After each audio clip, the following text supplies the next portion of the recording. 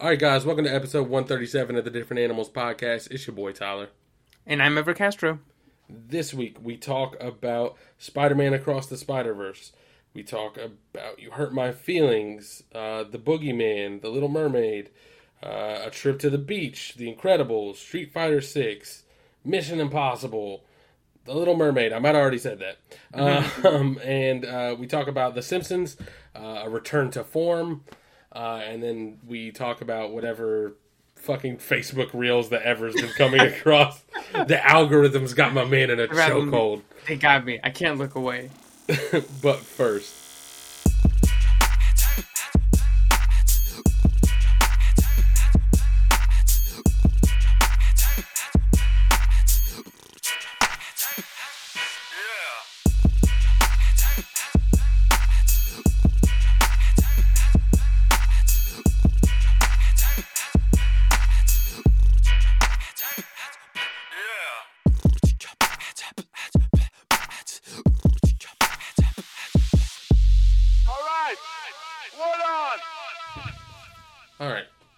so let's start with some things we've been doing or watching lately. I'll let you start. You've got a few more things on the list than I do.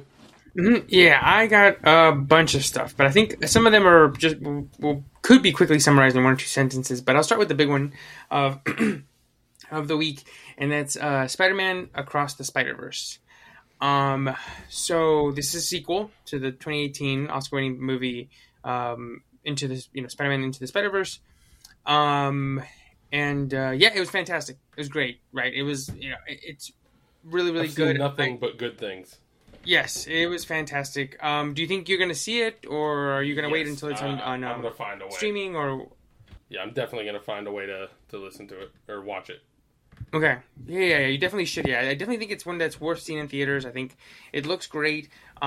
We saw it last Thursday, and it was a packed audience. And it was awesome. It's just the audience was great. The movie was great. I mean, I gave it a 5 out of 5. Like, it's fantastic. Like, I think it's one of those where it improves on the first one in almost every aspect. I think some things from the first one are just too good that you can't even improve on. But I think everything, it's a sequel that takes everything from the first one and adds to it. I think the animation is just like fucking, it just like breaks your brain, like how they like could have potentially come up with something, like all the stuff that they do and how they put it together, and how they had 3 directors working on it, and you just kind of wonder how did it even, like, how do you go from writing it to doing it to like putting it together and doing sounds and stuff, because so the movie as a whole, like, are you aware that it's a part 1 of 2, right? Like, do you know that it's? I did not. So there'll be an Across the Universe or Across the Spider-Verse 2. So the third one's Beyond the Spider-Verse, and it's coming out next March. And they pulled like a Back to the Future 2, Matrix Reloaded, Pirates of the Caribbean 2 and 3, where they just made one bit. I mean, they made one huge big production that made 2 movies. I don't want to say they made one big movie and sliced it in half, because I think that's too simple, right? They probably but they, instead of taking a break, writing the third one, they just went ahead and wrote the whole fucking things, both of them, and then are just gonna like do them all, kind of like Avatar movies. The way that they're doing the Avatar movies. Yeah. And so this one works as a movie on its own. I think, at least for me, I've seen some people complain that it doesn't, but for me, I thought it did, because one of the main characters has like a whole arc. So even if some things get left untreated as a movie, it works because one of them goes through a change. Something happens, right? And if the movie opens with them and commits to them a lot of time, then you should hopefully you pick up on it as you're watching it, and you don't just go, it's not Miles or something, right? But right. I think the movie looks great. It moves great. I mean, the thing was 2 hours and 20, which is kind of crazy for an animated movie. But it just flew by. Like, right? Like when it ends, you just go like, wait, that was 2 hours and 20? Like, no way, right? It just flies by. I will say early on, I had forgotten that I knew that it was a 2-parter. I had forgotten it. And I realized that I was watching a 2-parter because early on in the movie, it takes a lot of time to breathe. It takes a lot of time to set up its characters. Like Into the Spider-Verse is just like bang, bang, bang, bang, bang, bang, bang. I mean, it doesn't take any shortcuts, but it's very like quick scene with dad, quick scene with mom, boom, boom, boom, boom, boom, boom. You get what you need, boom. Yeah, it's almost like we talked about with the original Independence Day, where like you just get like a super distilled version of what each character is. Mm-hmm. And it works aces, and it like works perfectly, right? And this is not that, but not in a bad way. Like I think there's scenes with Miles and his mom that sort of take their time. They're not rapid fire. They're more like just like a normal drama, right? And so when that was happening, I was like, this movie is kind of taking a lot. It's taking its time. And then I was like, why? And then when I remember, I was like, wait, oh shit, next year. Oh, okay. So then I think, so that way that, once this movie gets going, and the next one I'm sure will be a little slow and it'll set stuff up, it won't have to do all of the heavy lifting in the next one. Some of the heavy lifting is done in this one. I think you should definitely rewatch the first one. I think there's a lot of things that I maybe had forgotten, or maybe that I know that watching the second one, I was like, oh, that's the thing that they just mentioned in the other one. I think it definitely calls back to the first one in ways that most sequels don't. I think most sequels just kind of go, here's another adventure in this person's life, and they don't really serialize it, but I think this one does. So I think if you get a chance, definitely watch the first one. I think I'll be good. I rewatched the first one pretty recently, but also I've watched it like, I don't know, like 4 or 5 times at this point. Oh, okay. So I think I'll be straight, but that's good for everybody else. Yeah, I hadn't watched it in a few years, and so there was like a nice refresher. But that's Spider-Man Across the Spider-Verse.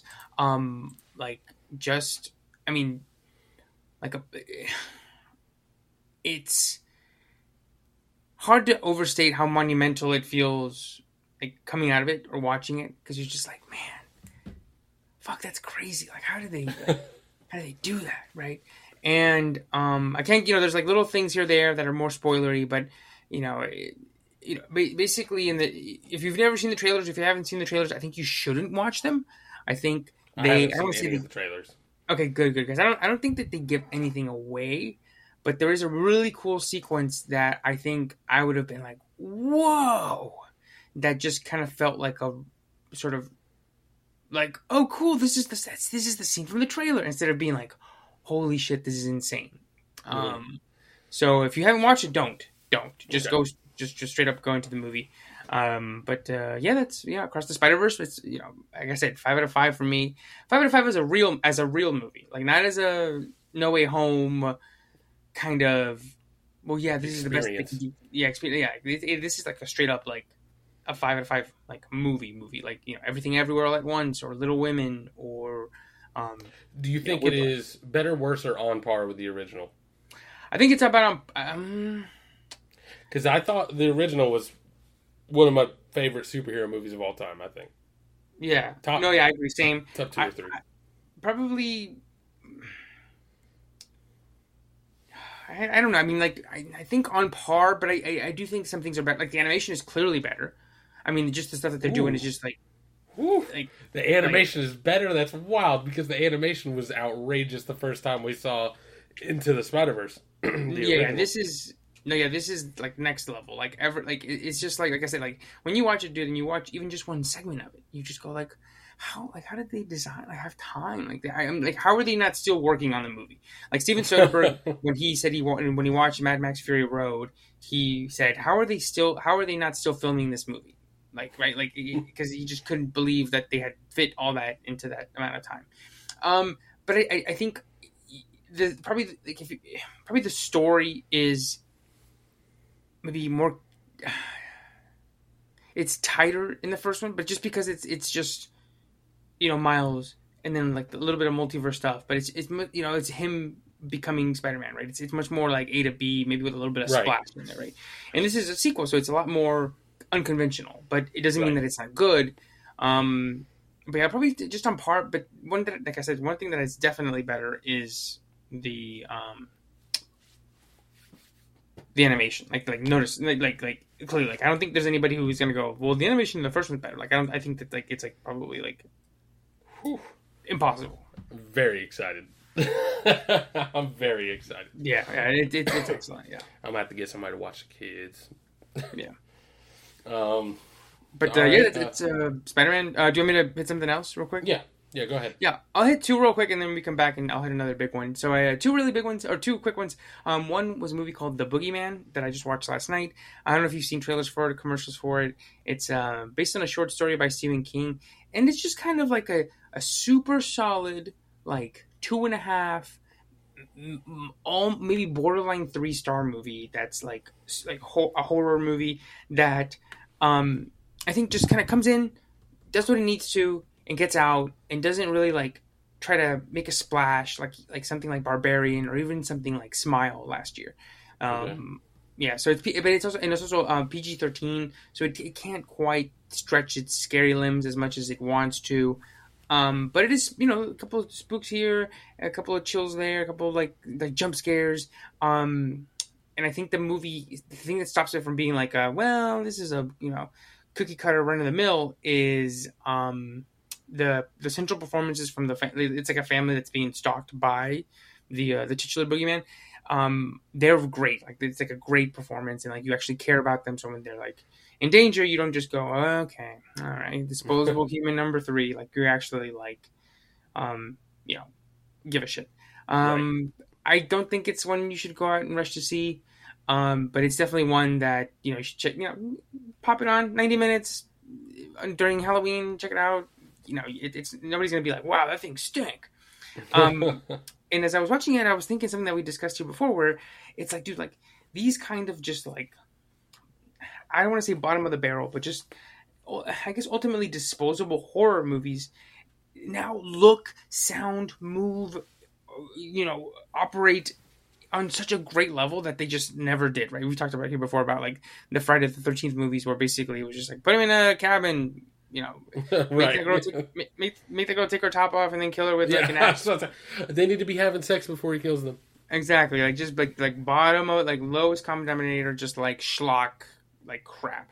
Whereas this is probably the equivalent now, where somebody just goes, yeah, here's $3 million, make a spooky movie that we can put and make a couple mil, and it like looks great, and it fucking moves great, and there's like actual like patience behind the camera. So it's nice that this is here, because then when you get stuff like Hereditary, like Barbarian, that's like the next level stuff.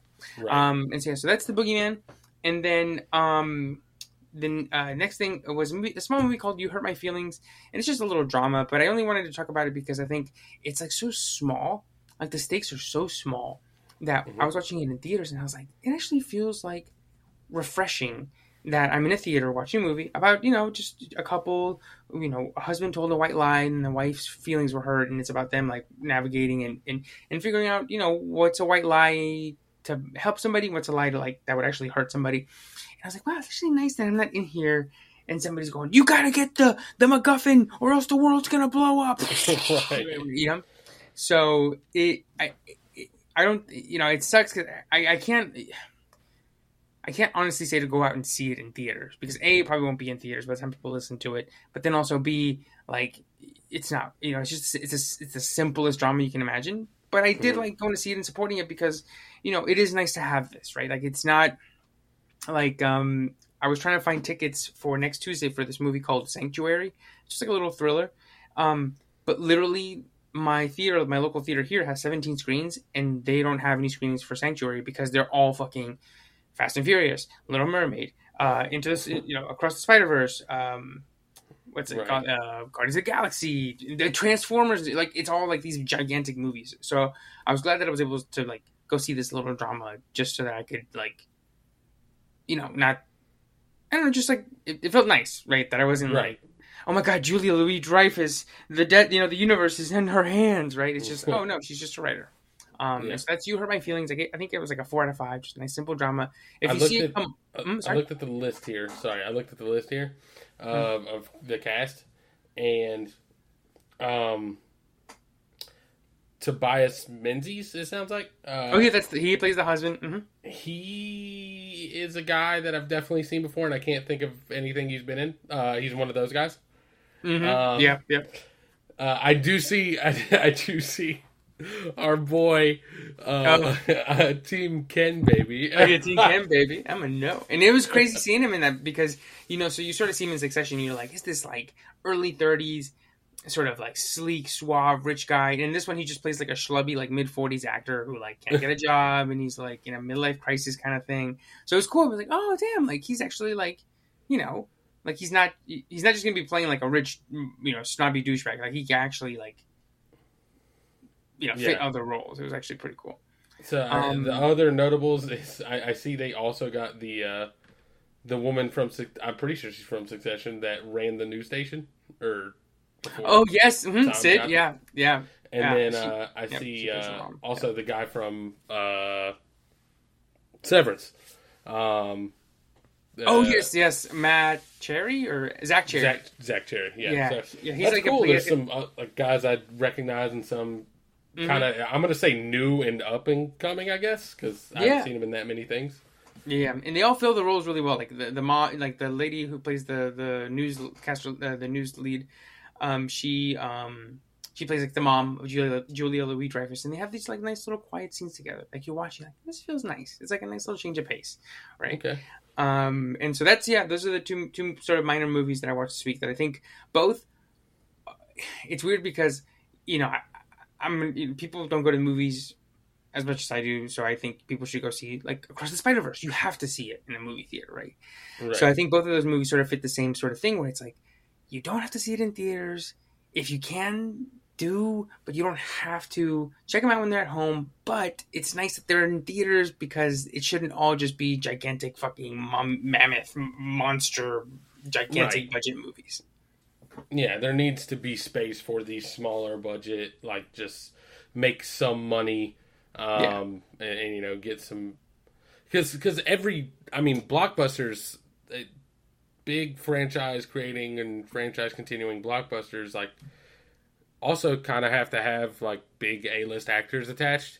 So like if you want to maintain that ecosystem of having new people come in, you gotta have somewhere for them to start. You know what I mean? Like so. Like, yes. These smaller movies, I feel like are better for the ecosystem as a whole.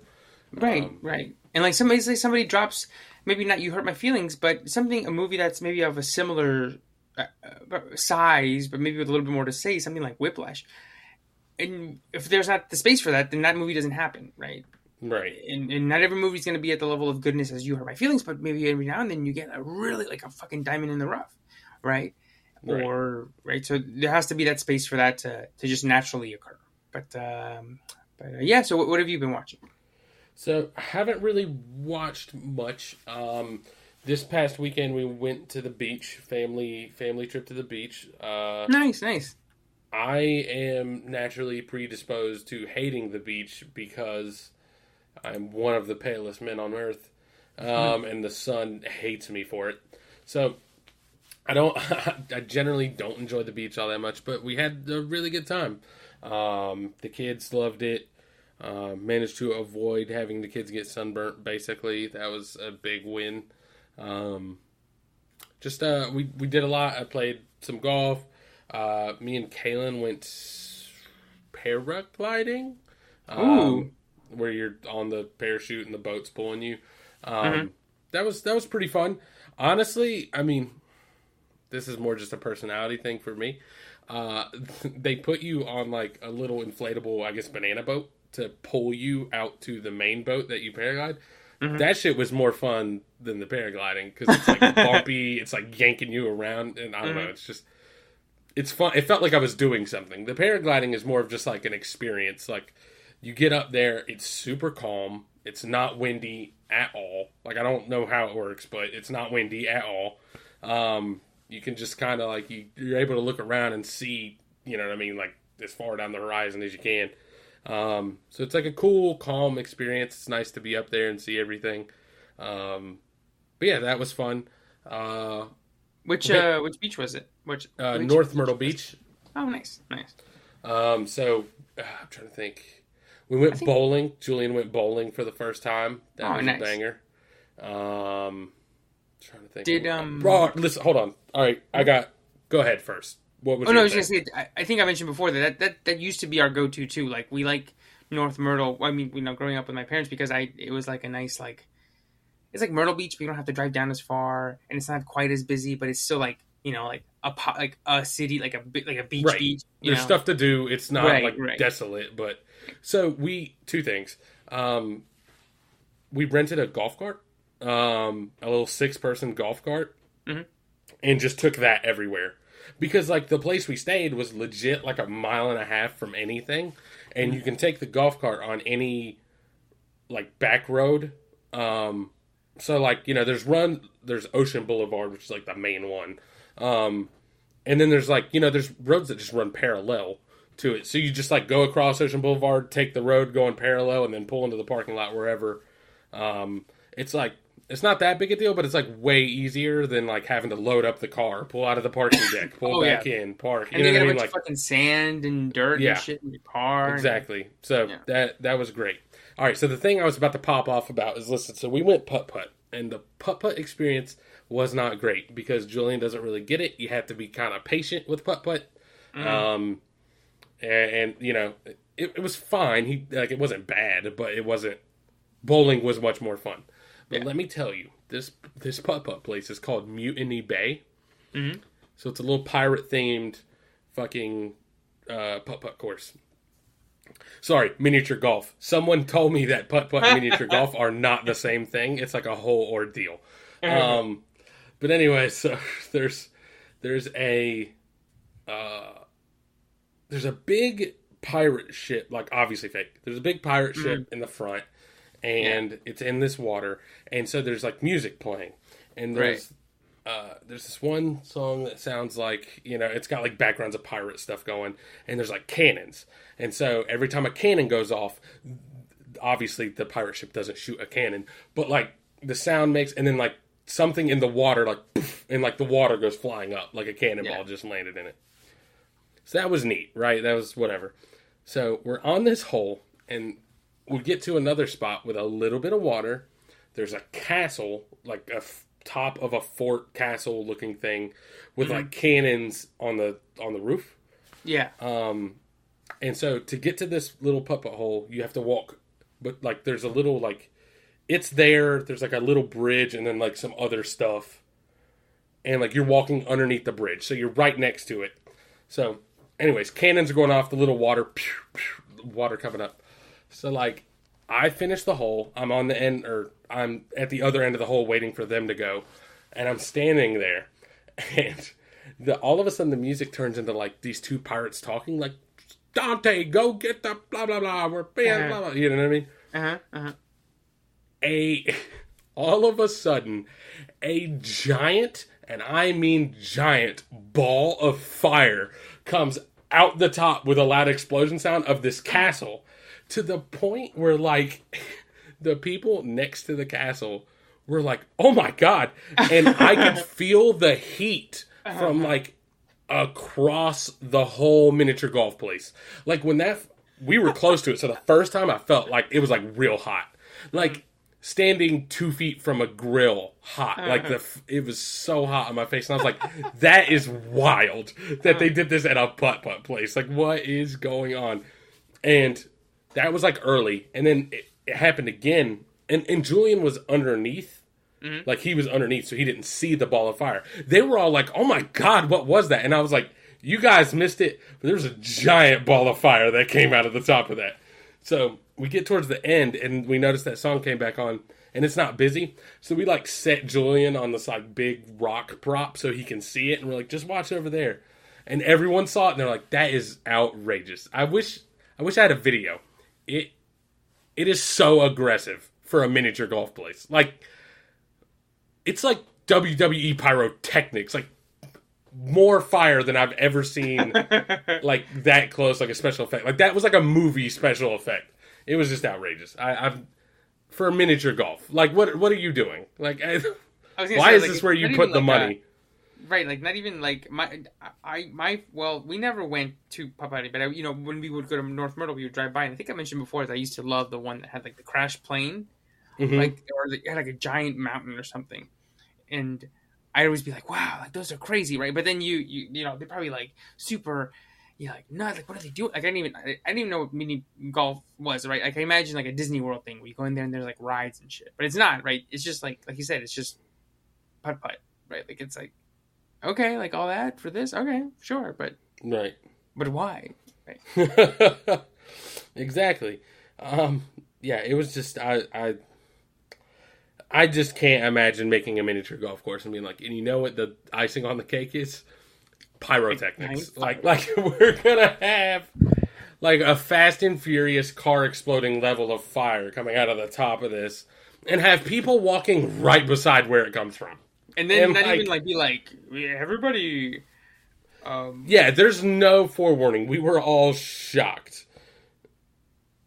It's outrageous. But so yeah, that was my beach experience. It was a good experience overall. Oh, also we went to the Ripley's. Took the boy to the Ripley's aquarium. So that was Ooh, really fun.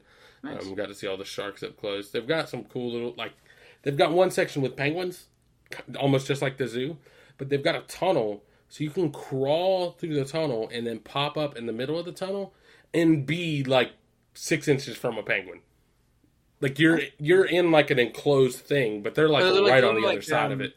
why do they look like a little like a dome? Is it like Yeah. that? Yep. Yeah, Like a little dome. And you can Yeah. just stand up in there and be like literally fucking you wouldn't have to fully extend your arm to touch this penguin. You know what I mean? Obviously you're still separated by glass or whatever, but Yeah. that's just I thought that was really cool. And Julian uh my mom went in there with him and picked him up while he was in there so he could see out the dome. It was really cool. So That's really cool. definitely check that Yeah. out.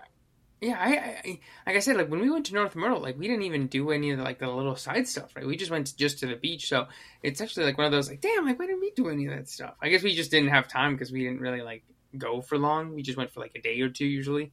So it was Right. like we're here at the beach, we just might as well go to the beach, right? So yeah, that's pretty cool. Yeah, it's super awesome. I'm gonna try at some point and find a video of this fireball going off. I feel like there's got to be one. Like somebody else had to have as ridiculous reaction to it as me. So I'll find What if something somebody to was send like it to you. one game, like they're fucking putt putting the game of their life, right? Holes in ones galore, and he's about to hit like the best score of his life. Maybe even hit. You know how at the end of putt putt courses, sometimes you have to hit the ball and you like hit it kind of like a it's called like a skee ball, right? You Yeah, hit it right yeah. in the middle, And and you you get like an like, extra get a game whole or something. get a free game. Oh yeah, something like Kind of that. deal. Yeah. What if he's like right there, and then he's about to hit it, and the fucking fireball goes off? it's, Like, God damn it! it's such a wild thing. But yeah, that was the the trip to the beach. So what else you got going on? Next is yeah, I just got I was speaking sort of kind of the beach. I got we went to see the Little Mermaid remake. Okay. And it's about well, I don't want to say it's kind of what you would expect because I think these days these remakes sort of people if I say it's sort of what you expect people kind of anticipate like subpar, maybe shitty like sort of soulless version of this. And I don't think that this is that. I think when I say you get what you expect, it's kind of like it's the same movie pretty much, just in live action, and they just added a couple things here and there. But I will say it actually is good. I think it helps because Halle Bailey is Ariel in this one, and Yep. she's half of Chloe and Halle, the singing duo, and she's actually really good.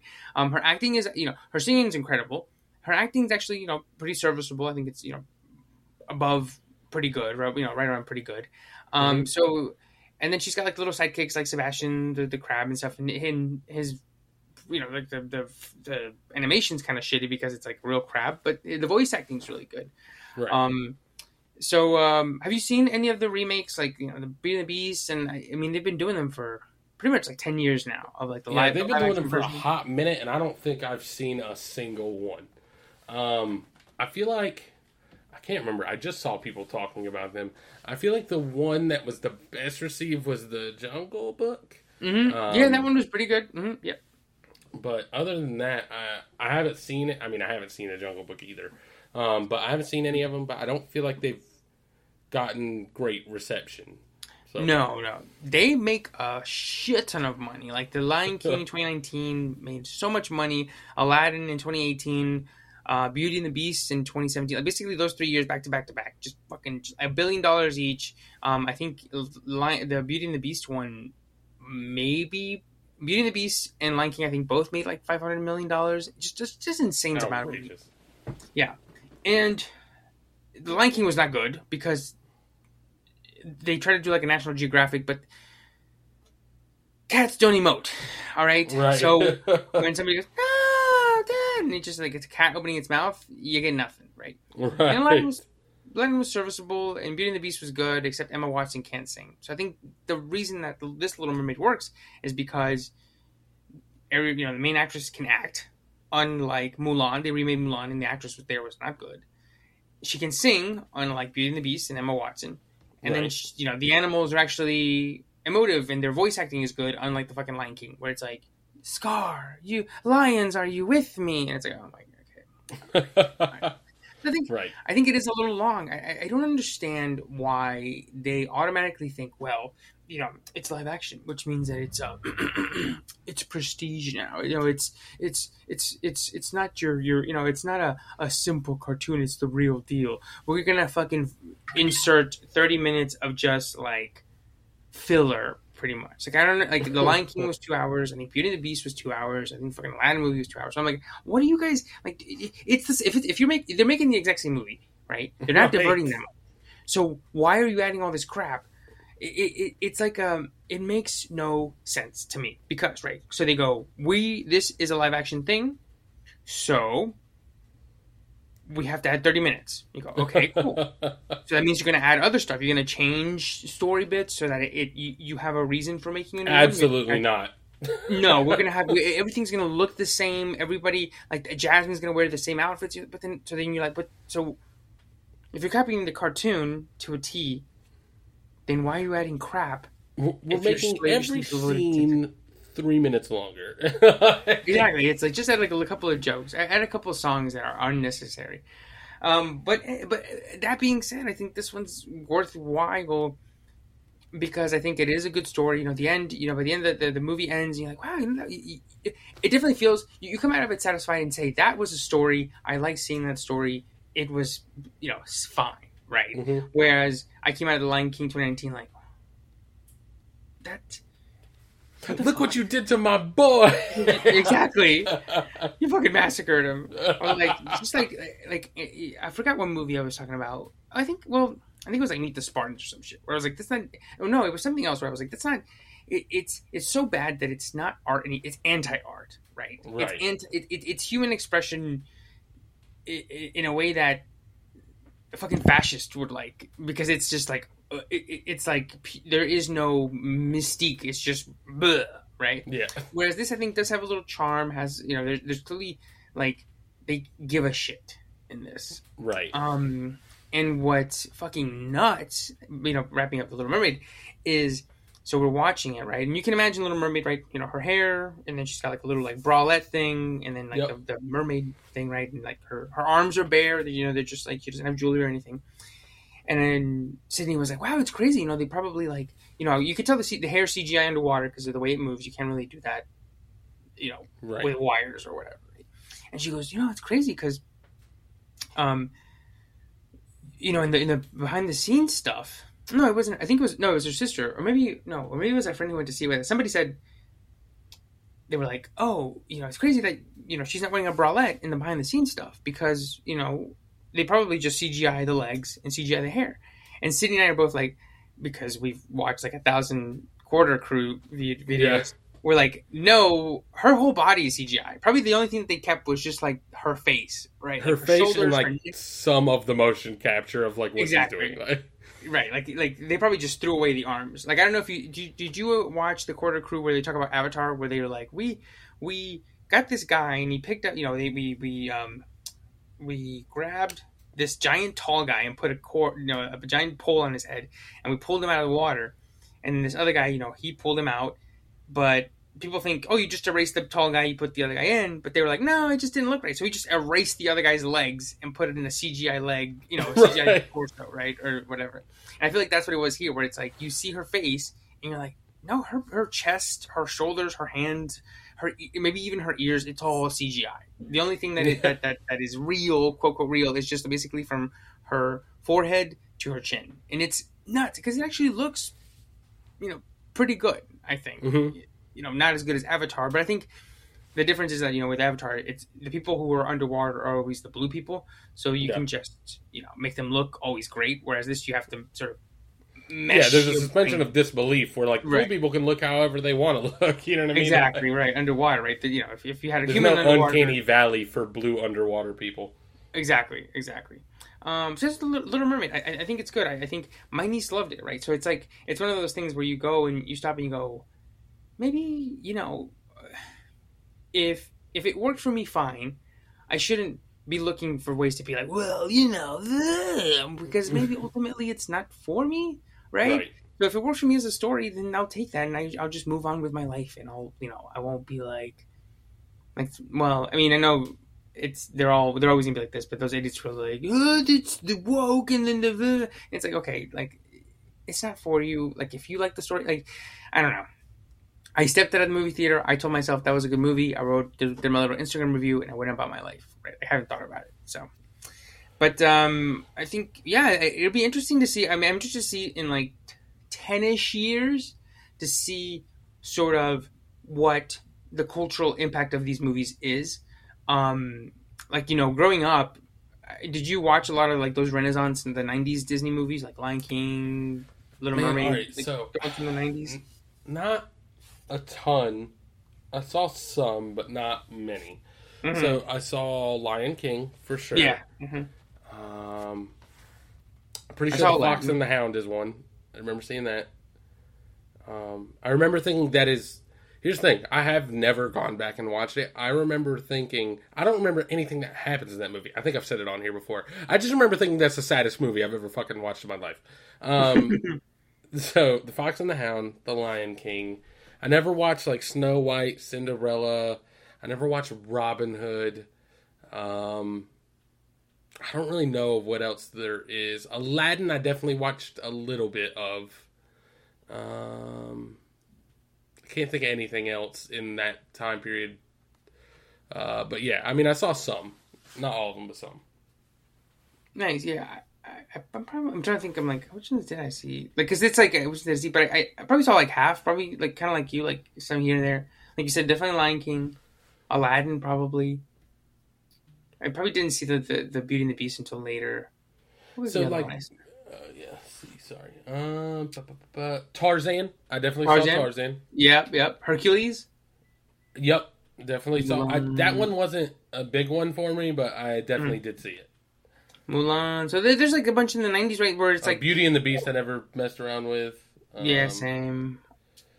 So basically, I think from the Disney Renaissance, it's like I think the Renaissance runs from 1989. Sorry. Oh no, yeah, that one I didn't watch. That one was. I think I might have watched it once. Yeah. Hunchback of Notre Dame never watched. The same. That one I skipped that one, or I didn't skip it. I purposely told my parents don't watch it. We just didn't watch it, but. But yeah, so it's interesting because that's when they're making a peak. Each one's a fucking hitter. Like a fucking like 1,000. They're batting 1,000 pretty much in the '90s, from like 1989 to I want to say like probably like 1999 with Tarzan, the last one, where they just each one was just like home run. Right. So I'm interested to see where like people kids grew up on those like us, and maybe kids a little bit older or people a little bit older or younger than us. That sort of becomes like a cultural touchstone, like SpongeBob does. So I'm interested to see like if these become that for little kids, like my niece, or kids who are a little bit older than her, who maybe started watching like the Jungle Book or the Aladdin, the live actions. So it'll be interesting to see if they'll like if my sister will look, oh not my sister, my niece will look back in 10 years and be like, The Little Mermaid, that's like my Little Mermaid, like that's like a seminal movie from when I was a kid, or if she's like or if they just disappear into the ether. Yeah, I feel like they're just going to disappear into the ether because I just feel like this may be stupid. And I know you said your niece liked The Little Mermaid, so this may be counterintuitive here. But, like, I just feel like going to live action on a kid's movie leads me to believe that you are just catering to the people that saw that movie as children. Like... Can you name a single kid that would prefer to watch a live-action version of The Lion King versus... Now, I'm not saying the one that came out originally, because I'm used to it, but maybe kids think it didn't age well. But, like, an updated version of an animated Lion King with more vibrant colors and more emotive characters and... You know what I mean? Like, there's no way they would prefer the live action version. So that's why I just feel like they're not designed for kids, like, or at least they weren't made with kids being the audience in mind. I don't think. Right. I feel like they were meant for.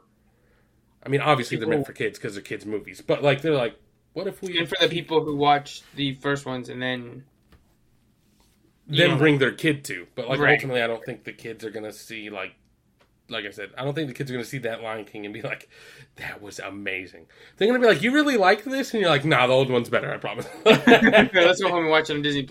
Yeah. I'm trying to think of what would be a cultural like touchstone for kids that are going to be younger. Like anything that's come out recently. Oh, fucking Moana, dude. Yeah, oh, Jesus Christ. My son loves Moana. Moana, that's what they were making. Encanto?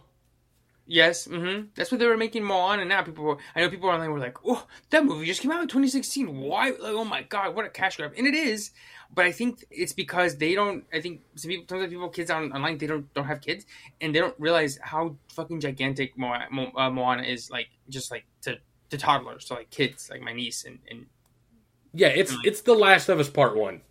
Yeah, exactly. Like we didn't really need a remaster. I mean, I see business wise why you've decided that you have to do it, but like it's wildly unnecessary and definitely a cash grab. But like, okay, I guess. Yeah, I mean, I can see why, right? But you know, it doesn't make it easier. Frozen, like I think Frozen. Well, no, that Frozen's like that's the thing is that we go, what are the kids into these? But Frozen was fucking 10 years ago. So I was about to say I thought of Frozen and I was like, no, that's way too old now. Yeah, like because that was my little sister who's, big fuck up here. I was gonna say you don't know how 10?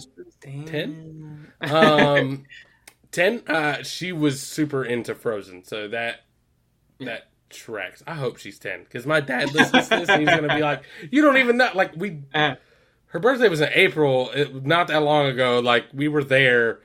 God, I hope she's 10. But yeah, she was big into Frozen. So yeah, I think, Moana and Encanto, I think those are the big ones off the top of my head.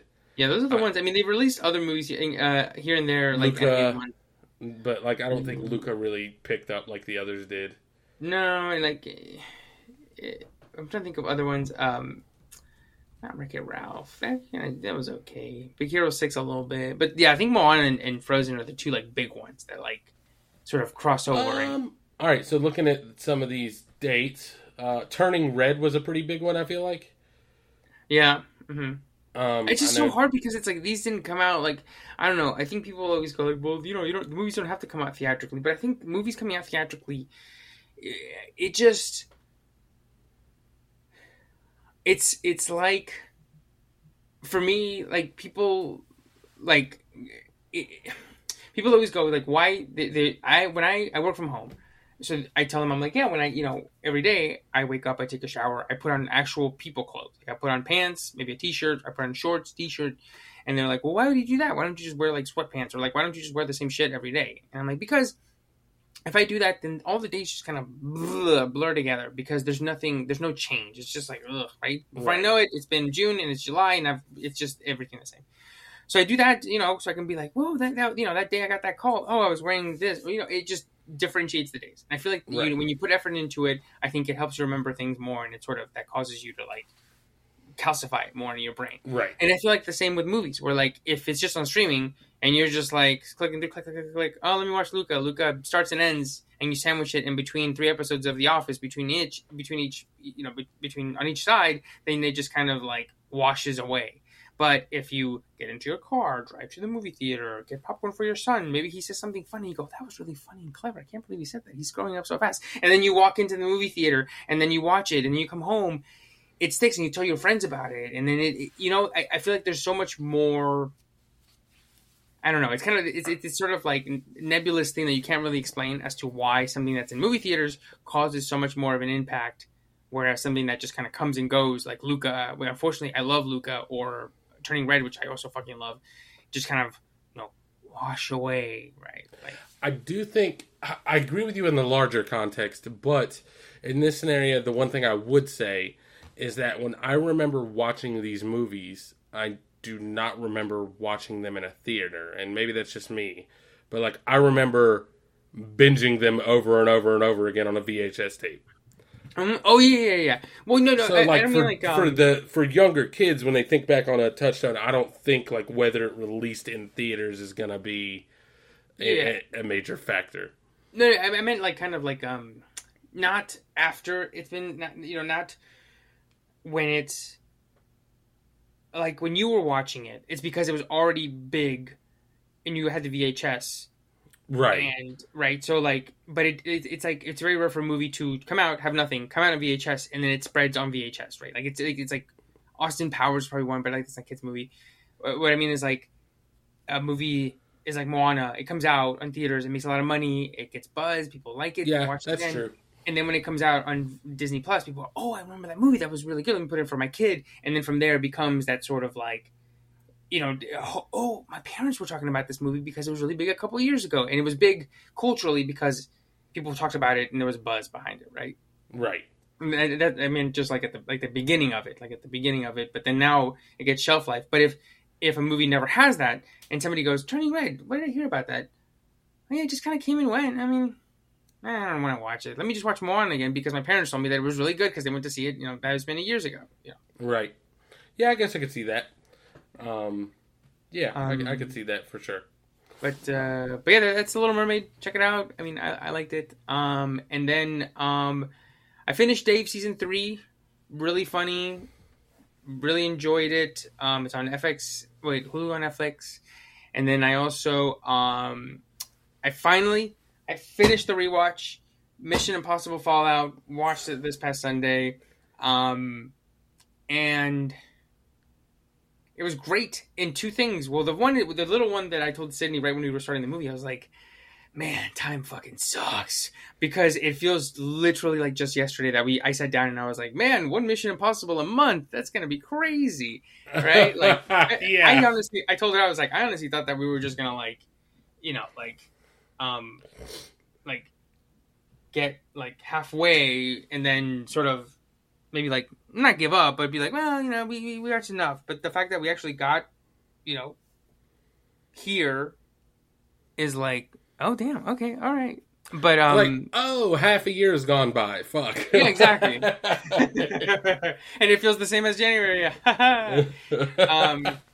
But of course, I mean, I've talked about Fallout here before. It's the best one. It's the most concise in terms of who it wants Ethan to be. It's the best looking one. Like it just looks the best. It's the most in command. I think it's also the one that is probably the most twisty turny. Since the first one where it's like, oh, wait, that person did that because of this, and oh wait, you just got set up, double crossed, like that. Yeah. And it's incredible because I'm watching it and I'm like, one more of these and this movie's gonna fucking collapse under its own weight, but then it doesn't, and it just keeps moving, and sometimes you just go, wait, so if he knew, then why is he? Especially after, I think, the simplicity of 2 and 3. And then from 4 on, 4 is still pretty simple, but keep a couple things in there. But then this one's much more like, wait, that guy did that, okay, but and then he did that to get to that because the brokers, So, but yeah. Like I said, like every time that you think movie, you're gonna lose me, he fucking he has this insane action scene that you just go like, what the fuck? So fantastic! It's so good. Tickets Isn't it? Go on. What's that? Sorry, I saw you rank them on Twitter. Mm-hmm. Yes. But the thing that I wanted to say, because 4th place was the first movie. Yes. And like, what's wild is that the first movie's great. 2, like, it is wild how much of a different fucking movie the first one is from all of the other ones. Like, like the first one, like you said, twisty turny, and then like it's like a suspense as much as more than anything, really. Like, yeah, I don't really know that there's any. Well, sorry. No, there's definitely one big action set piece, right? Like that's just the big one at the end of the train. Yeah. There's that one, but other than that, it's basically just like a suspense drama, like kind of movie, thriller a little bit. Two turned into just a garbage ass, like over the top action movie a little bit. Three reeled it in, but like it never went back to one. They were like, no, like we're not doing one anymore. like, now we're in it for the action sequences, dog. Like we're gonna need to keep more of these in here. And it like, and I think we talked about it here before, where I told Sid, I was like, this is the one that I think perfectly nails who Ethan Hunt is, and it sort of, and I told her, I was like, watch 5 and sort of start to get the hints of where they sort of transition him into this, like I said, away from this, like, I'm the coolest guy ever. Yeah. It's because he's that in 2, and he's even that in 3, and something I hadn't noticed before. You know, when he's torturing Philip Seymour Hoffman, he's like, I'm a tough guy. You know, I torture people. And then in this one, he becomes who he is, which is this guy who has to do the right thing because it needs to be done. Even if sometimes, like, he's about to do something and he's like, oh, fuck. Okay, here we go. Right? Right. So I'm so excited for these last 2 ones. I cannot wait for 7. Yeah, Fallout. I was worried that I was going to watch it and be like, oh my, because I did, you know, I rewatched 5 and I was like, that was actually really good. I was better than 4, and I swapped 4 and 5, between, you know, number 2 and number 3. And so I was like, I wasn't worried because I'd seen it, I think, in the past 2 or 3 years, but I was like, what if I put in Fallout and it's not as good as I remember? And it was so good. That final action scene is, it's so good. But yeah, that's Mission Impossible Fallout. Do you think you'll be able? You're gonna try to squeeze in the 5 and 6 before the next one? I got to find a way to make it happen. So I'll figure that out one way or another. It's gonna be so fucking hard because of a thing that I'm about to tell you in a minute. But God, it's gonna be so fucking hard. But I'll have to. Figure it out. And yeah, that's everything. That's the week of, or I guess 2 weeks now of watching stuff. Yeah. So, God. All right. So there was, I don't remember what we were talking about just now. I just wanted to bring this up. You talked about like, oh, this is that thing that I missed. Something like you were talking about Across the Spider-Verse doing a lot of like significant callbacks to the first one, and yes. If you hadn't seen it recently, you'd be like, oh, I missed that, blah, blah, blah. One of the things, so apparently the Writers Guild that's striking, they like revised their guidelines on what they think people should be allowed to do during the strike. And so Bill Hader continued those episode recaps. Obviously Barry is done. But episodes 6 and 7, the recaps are now out on that podcast. And one of the things he mentions that was a big fucking, I missed it, and maybe I'm an idiot. But like the scene with Sally where she goes to the officer and then like backs away. You know what I'm talking about? Oh yes, the guy's eyes bleeding, right? Yeah. That is the same actor that she stabs in the eye in the last season. Oh, the thug guy? Yeah, that she kills. That she kills in the thing, and Barry's like, I did this. That one? Yeah, it's literally the same actor. And so the guy that he's doing the podcast with got screener copies. And he was like, Bill Hader was like, you'll like this. So you and another guy that you know got screener copies along with some other people.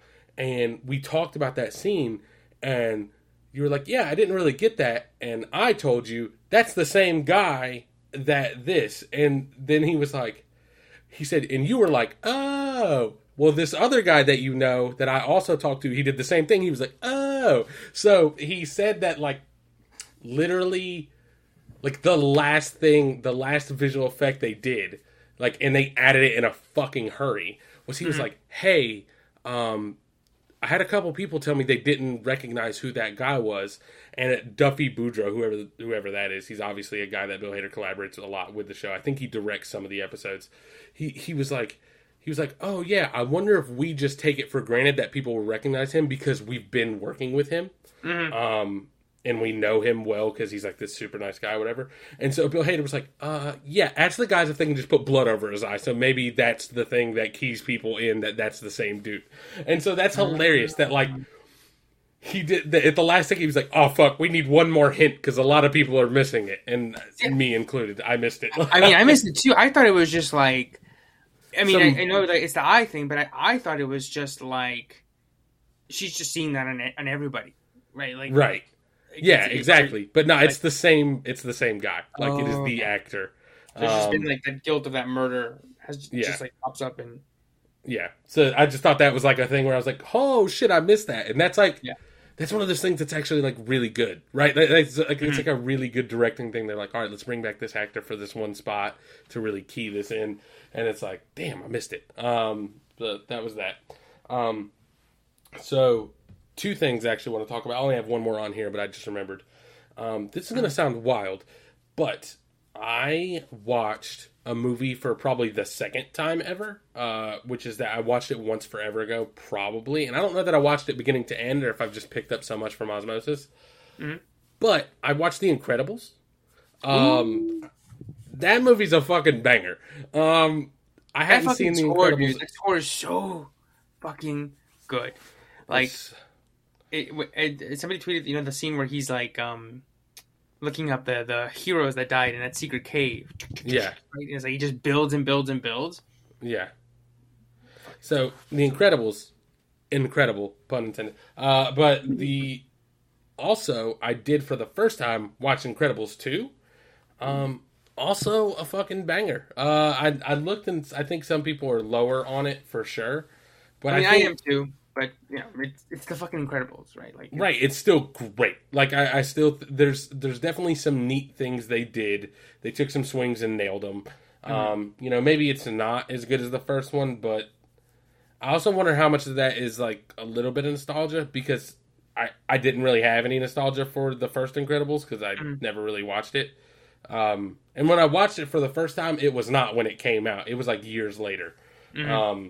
And I didn't think there was a significant drop off. Now maybe there is, but like me personally, I didn't go like, wow, the second one's kind of a piece of garbage. I think it stays interesting enough all the way through to be good. Yeah, I need to rewatch it. I only watched it that one time in theaters. Incredibles 2. The one complaint I did see, and this is weird because I didn't look up anything about Incredibles 2, but it literally popped on my timeline like today maybe, was that like the villain twist is very obvious. Oh, I didn't pick up on it like what's it called? Consciously. Like I wasn't like something's weird here, but I knew you know how you can pick up story stuff because your brain's like yeah.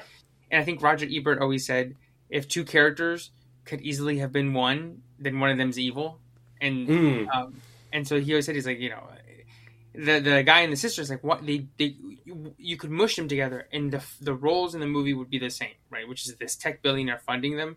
Yeah. So because it's two, you're like, okay, one of them. Your brain knows story. You go story makes sense with one. Why two? Why two? Ding ding ding. Why two? Right. So it doesn't. You don't go. One of them's evil. Your brain just picks up on it, right? It's like it's like a vestigial appendage, that like a ghost arm. You're like, what's this? Why do I feel this? What is this? Yeah, I don't. Maybe it's part of that. I don't know. They like. It's a little similar. It's not nearly as ham-fisted, but it's similar to how like Stephen King is like I can't remember his name now. Jack is like supposed to get crazier as they're up there, and then they cast fucking Jack Nicholson, and he's like crazy from the get, like immediately, like right, like 20 minutes in, he's doing the Kubrick stare, and it's like okay, like he's in the interview, he's like, yeah, I don't need to worry about my kids, but she has a little bit of that, like from the very opening, she's like, kind of like she seems like she's conniving, like I don't know, like I'm just like from the very beginning, I'm like, something's up with you. Like, the answer, and maybe it is partly that thing you said, because the answer is either, like, she's the one that's doing it, or you're trying to trick me into thinking she's the one that's doing it, and it's really the super happy blah blah pro guy that's the one doing it. But like, so I immediately knew it was one of them, but I did key in more that it would be her, unless they were trying to trick me. So that's like kind of the thought I had. I didn't notice that I saw that, and then also did perceive that to be the case. Yeah. I love the motorcycle chase in that movie. It's so fucking good. When she splits it in half. When she splits it in half, I was like, that's the tightest shit. Like, how... Alright, so why would a person that their superpower is being elastic and stretchy, Mr. Fantastic basically, you're like, why would your vehicle of choice be a motorcycle? And then she splits it in half. You're like, I fucking get it. And it's so interesting how, like, that's one of the things I love about animation, and I think what makes it really hard and think it's really on display even in Across the Spider-Verse is that we've never seen a motorcycle split in two with a human stretching it like that, right? Right, and using it, like, the momentum, like, yanking it and, like, right, like using her elastic to, like... and then, like, leaping forward. Right? Slingshot it across a thing, yeah. But, like, mentally, like, the physics, it clicks with us, right? Like, we know how much things weigh, so when she's, like... squishes together and then like springs her torso in the front part up, it makes sense, and then she like brings the other one back and then and it like whips her around a little bit, like she'll do like a flip almost. You're like, yes, that makes sense. Yeah. And that scene was so good that also that the finale, it isn't like, I don't even remember, is it like a boat, right? I think I believe it's on like a right? And I hardly remember like the finale yacht. And I think I remember one of the best shots is when there's like a guy who makes portals, and then Dash is running through them, and he just sees like a dozen versions of that, like the people, because he just keeps going through the portal really fast. Like that's one shot I remember.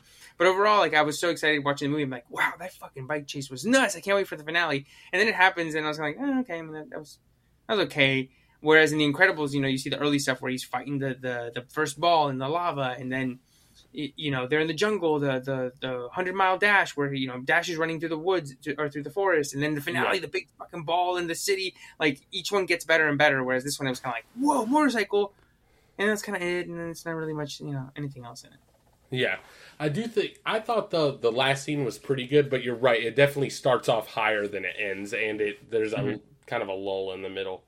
But yeah, really solid, both of them. And then the other thing is Street Fighter 6 released. It released June 2nd, which was when I was on vacation. I was slightly devastated. Luckily, the vacation was good, so I wasn't too hurt about it. But I'm trying to like really put in as much time as possible with it. It's really fucking good.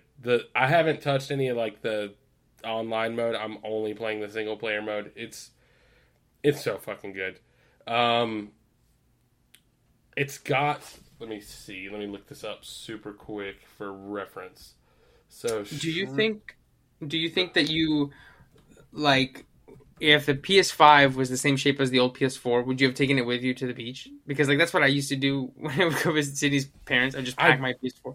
100%. Here's the thing: I have taken my PS5 somewhere, despite how wildly inconvenient it is. Yes.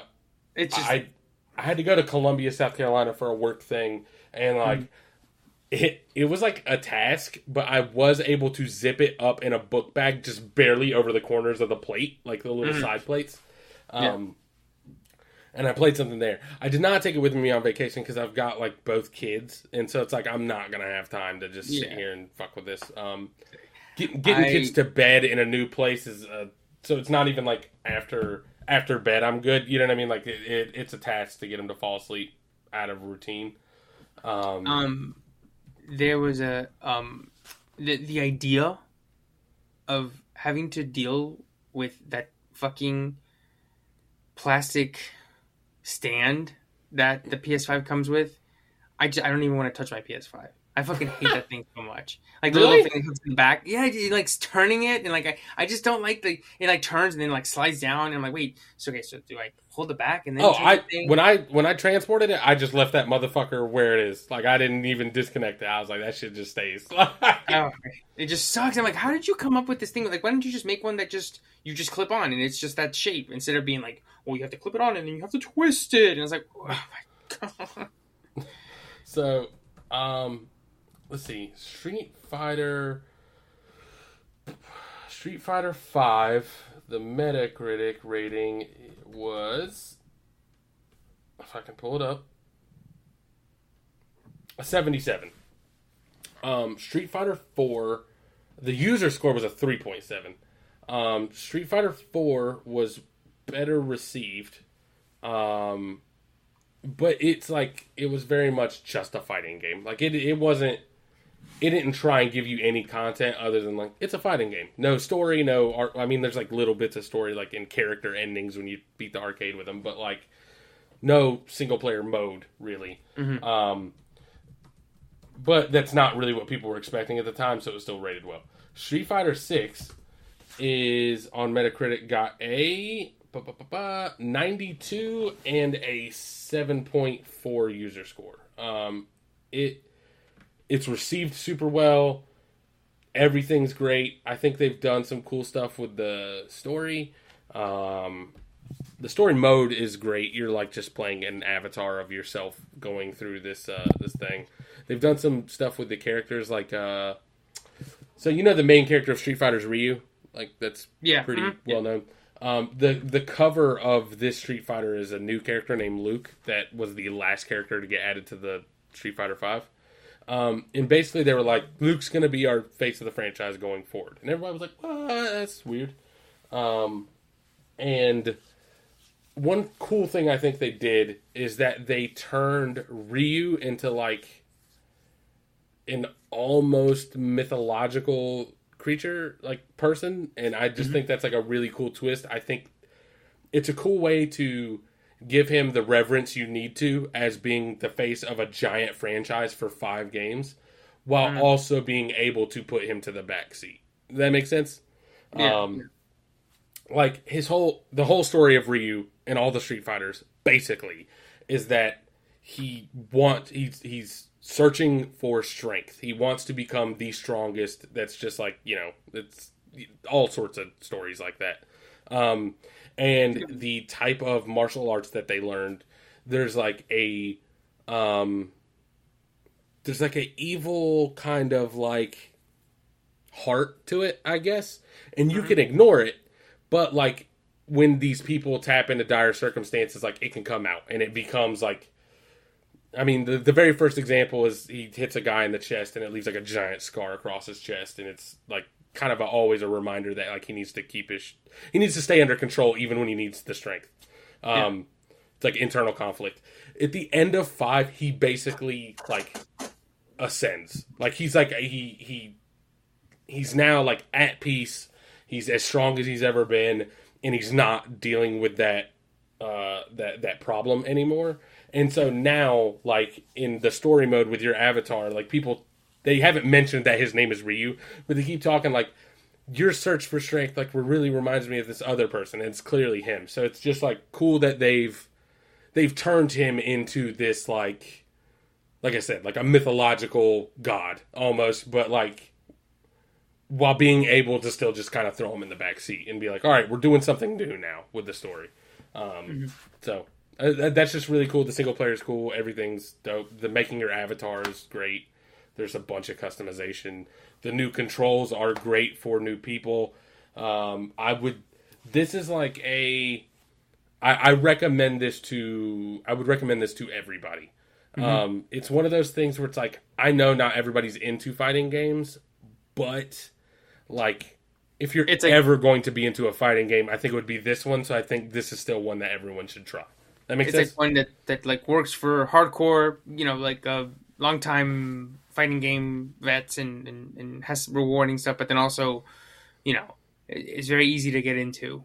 Right? Yeah, that's one of the things that everybody, even people that don't like the games, really always praise NRS for. they're the ones that make Mortal Kombat and the Injustice games, is that while they are fighting games, they are competitive fighting games on a fighting game tournament circuit, whatever. Like, they have a legitimate story they want to tell. They have a story mode. They do marketing. There's enough cool shit that, like, it's cool for anybody, even if you're not good at fighting games. Like, it's cool to do a fatality no matter what. So that's one of the things people have always praised about NRS games, and like Capcom legitimately was like, all right, we can do it. Like, we just need to pull our shit together, come out with this great version, and do these things that we haven't done in a very long time. And so I think they nailed it. So definitely check that out if you're even the tiniest bit interested. Yeah. I definitely might in the future, just because I mean, I'm, like you said, I've never really been into them. Just not because I don't like them. I just never. I don't know. Kind of like how you said, like, I think of a fighting game and I'm like, well, I gotta get the controllers and they have to be fast, and it's like maybe it's like too daunting. For the same reason that I don't play like a Call of Duty game. It's like, right. I feel like the boat left me behind, because like the idea of getting on and be like, well, let me see if I can get a couple shots in, and then just get destroyed every time. I'm like, okay, all right. That's one of my problems with fighting games. Not as much now, but like early on, was that like after I play the arcade mode with whichever characters I'm interested in, like I would go online and I would just get demolished, and I'm like, all right, well, I guess I'm done with this game. Right? Yeah. And that could still be the case with this one, but like you may go online and just get absolutely wrecked, and that may just be the end of it. But the span from when I started to when I get to the point that's the only thing left to do, much larger. Like, there's much more to do. Okay. There's much more fun to be had doing all these different things. They added a lot. So it's not like you play it for a week, you do everything you want to do, and then like there's nothing left and you're just getting smoked by people online. They took their time, they gave you enough shit to do, so it's like worth playing still. You know what I mean? Maybe if you don't think you'll be into fighting games, this is one that, like, maybe you find a copy used if you have a disc version of a PS5 and you get it cheaper, or you wait for it to go on sale at some point. It's pretty popular, so it might take a while for it to go on sale, but definitely worth checking out. Yeah, because I was going to say, I don't even think that, like, even if a game is, like, these days I don't know, like, what's going to be on sale early and what's not, because, like, Horizon Forbidden West is like $30, and I'm like, that game just came out like less than 2 years ago, or no, wait, last year. It came out last year, and it's already like not discounted, but it's like I would 1,000% buy it at $30. Yeah, I think the Ghost of Tsushima actually had a pretty decent price cut, like pretty quickly. I think the main, I don't know for sure, but I think if I had to say what the main factor on that is like single player games, after like 6 months, everybody that wanted to buy it is going to buy it if they were going to buy it at full price. You know what I'm saying? Like I think they know that like within 6 months or however a year, like if you really wanted to play it and you were going to pay full price for it, you would have already done it by now. So now we can put it on sale, recoup some of this before it's like old and dated. I think like things like Call of Duty's a little different because one comes out every year, but I think like massively popular online titles, I think they take longer to go on sale just because like if a bunch of people are online playing it, they're recommending it to other people, and then those people are playing it, and it's like a living thing. Whereas like when you play a single player game, you finish it and you're done. You're not interacting with people anymore about that game. Right. So. Okay. Sorry to ramble on, but really solid. Nice. Also, sorry, I'm gonna try and send you this on Facebook real quick. So I've also done this really stupid thing where I just started playing a gacha game on your phone. Do you know what a gacha game is? It's like a Japanese term for like, so gacha machines were like these little quarter machines that like you could get little action figures, and some of them were very common and some of them were very rare. And the idea is they suck money out of you by like you just want to keep playing, like putting these quarters in to get the rare thing. This is kind of like that, except there's obviously you can play it for free and it's just slower. So I started playing that, and so the thing is, there's a character named DJ who's been in every Street Fighter game since fucking Street Fighter 2, I think. And I'm gonna send you like a couple links of like what he looks like. Mm-hmm. So the thing is, he in the gacha game, he has the Street Fighter 4 design, which is fucking awful. And so I knew he looked stupid in Street Fighter 4. And so the thing that I couldn't believe is that when I looked it up, he's always looked like he looks in Street Fighter 4. Like, I thought Street Fighter 4 was just an abomination, and he looked bad. He wasn't in 5. He's always looked like shit. And I'm like, whoa, I didn't know this. So hold on. Sorry, this is a riveting podcast material. See, that's my secret, Cap. I've always looked like shit. There's like one thing, it didn't send it to you very well because fuck me, I guess. But he's basically always looked like he does in that. If you take a look at it, yeah. He's a Brazilian, Jamaican, Jamaican or Brazilian.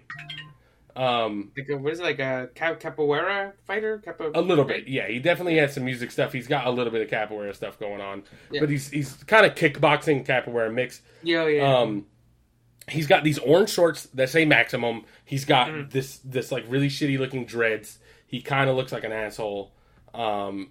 It's just always how he's looked, and it has never been great. So what I would like for you to do, hold on, let's see if this works.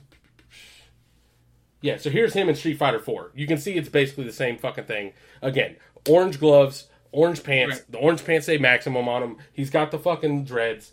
He just looks like an asshole. And I was like, man, this is fucking awful.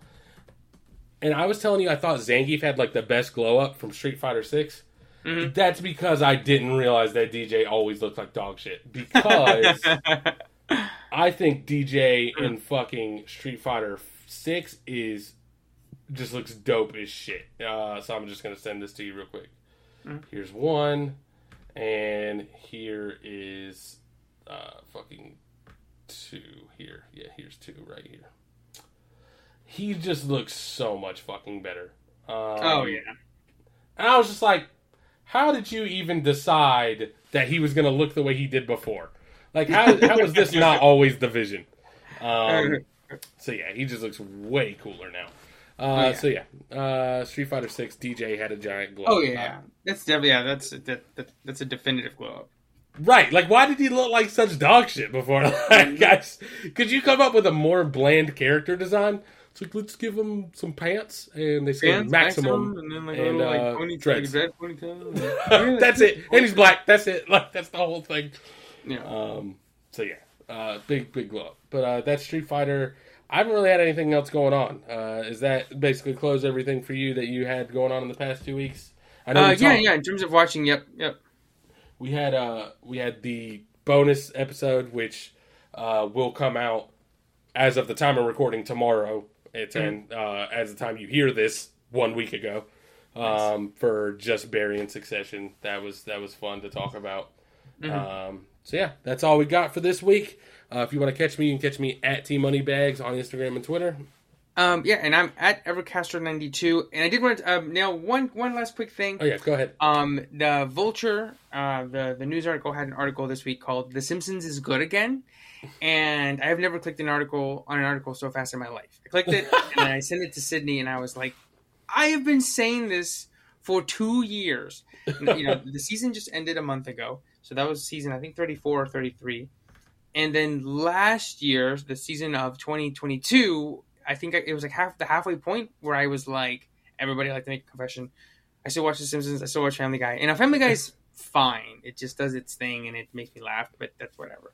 But The Simpsons has actually been like legitimately like really good. And I think the article does a great job of explaining sort of what they've changed in the structure of the show and like how they look at the show and how it has been really ambitious. Like some of my favorite episodes this season are ones where they go, yeah, but that's cool enough, but let's try this or something. Like I think the season finale was one where like Homer gets into a car crash and he's like in midair and he's like, it's like a right before you die, last minute, sort of Right. you look at your life kind of thing. It's really cool. So I think if you are on the fence about watching episodes, check out the article, because I think it also does a great job of saying, like, you don't have to, because of how sitcoms are, and then also how they're looking at the universe as a kind of, like, every time that you see an episode, it's like a different, not multiverse, but it's like a different, like, chain of this town that you're seeing. Right. You get a whole, you don't have to start with episode 1, season 1. You can start with season 33, episode 12 or whatever, right? Because Right. And that article is on Vulture. But I just wanted to mention it because I was like, I literally saw the tweet and I was like, oh, you sent it out before you even read it. You're like, I haven't even read this shit yet, but that's what I'm fucking talking about. Like, 2 years I've been saying this, that they're back. Like, and she was like, how did you know? Like, how, like, what? She was like, what did you feel like, or like, why did you say that you thought that they were good again? Because an episode used to end, and you just kind of it ended, and I was like, yeah, it's okay, a couple jokes here, right? And it just ended. All right, well, let me see what else is on. Whereas now the episodes end, and your brain just knows that you watched a good story, and then your brain goes, that was pretty good. That was actually, that was actually really nice. Yeah. And you just know, like, you just know as a human that you saw something good. And I think the article explains how, like, puts it into words why it's good again. But I'm gonna definitely read that article, and if it intrigues me, I think I'm gonna start watching The Simpsons again. Yeah, and I think it has a couple of listings of, like, certain episodes that I think do a good job. I think, and I think all the ones that they list are, like, very indicative of like how good the seasons have been. That's all I got this week. One super last thing also, when you were talking to me, like, I realized I started watching these, or you realized something. I think I mentioned on here before that or maybe I haven't, that I will be scrolling on Facebook or Instagram, and I'll be mesmerized by hydraulic press videos. Have I talked about this before? I don't know if we have, but I'm with you. The ones where they put something under a thing and it's like Skittles, and then the Skittles just like squish out. So I used to watch these, but the thing that I'm on now, the wave that I'm on now, is CGI reenactments of car crashes. So I don't know if you've seen these, but they do CGI versions of what happens when a car crashes into a wall at like 10 miles per hour, and they show it again at 15 miles per hour. I saw one of a car going into the back of an 18-wheeler. Yes, exactly. It's like, and then you just see like the 18-wheeler like 200 miles, and it's like, and it's just like a little thing. They all end the same. I cannot stop watching them. They're so like they're like visual ASMR of like catnip, dude. Like it's I mean, I don't know how, like, Sydney will be like, what are you doing? You watching your Facebook videos? I'm like, well, yeah, look at this one. This one's an 18-wheeler crashing into another 18-wheeler at 200 miles per hour. And she's like, oh, the fake one? Exactly. It's CGI. They just rig it. It's just rigged, right? And so then I'm like, fascinated. I'm like, I can't look away. I want to see what happens at 300, even though it's always the same. It's just two, like, balls of steel, just like merged together from speed. And I'm just like, wow, incredible. Cinema at its finest. Exactly. They need to show this in a movie theater. But and then like hydraulic press videos. I'm like, wow. Oh, damn, like, that's a permanent marker. What's going to happen? Oh, I crushed it. Oh, I crushed it. Oh, those are the least satisfying. When it just, like, breaks. Like, all of a sudden, like, it's like nothing, and then it's just gone. You know, like, that's one. The best are, like, candles, because it, like, squish, and then it just, like, shoots out in, like, these tubes. And I'm like, I'm going to bite that candle tube. But anyway, that's the episode. Those videos are cool. I don't know if they're as cool as the videos of Zion Williamson be watching, but my man's down bad. That man is crazy. And he got put on blast in public. That's rough. It's a cruel world. But if you want to catch the podcast, you can catch us at DiffAnimalsPod on Instagram and Twitter. You can email us differentanimalspodcast@gmail.com. As usual, stay safe, stay entertained, and we'll catch you guys next week. Later. Peace.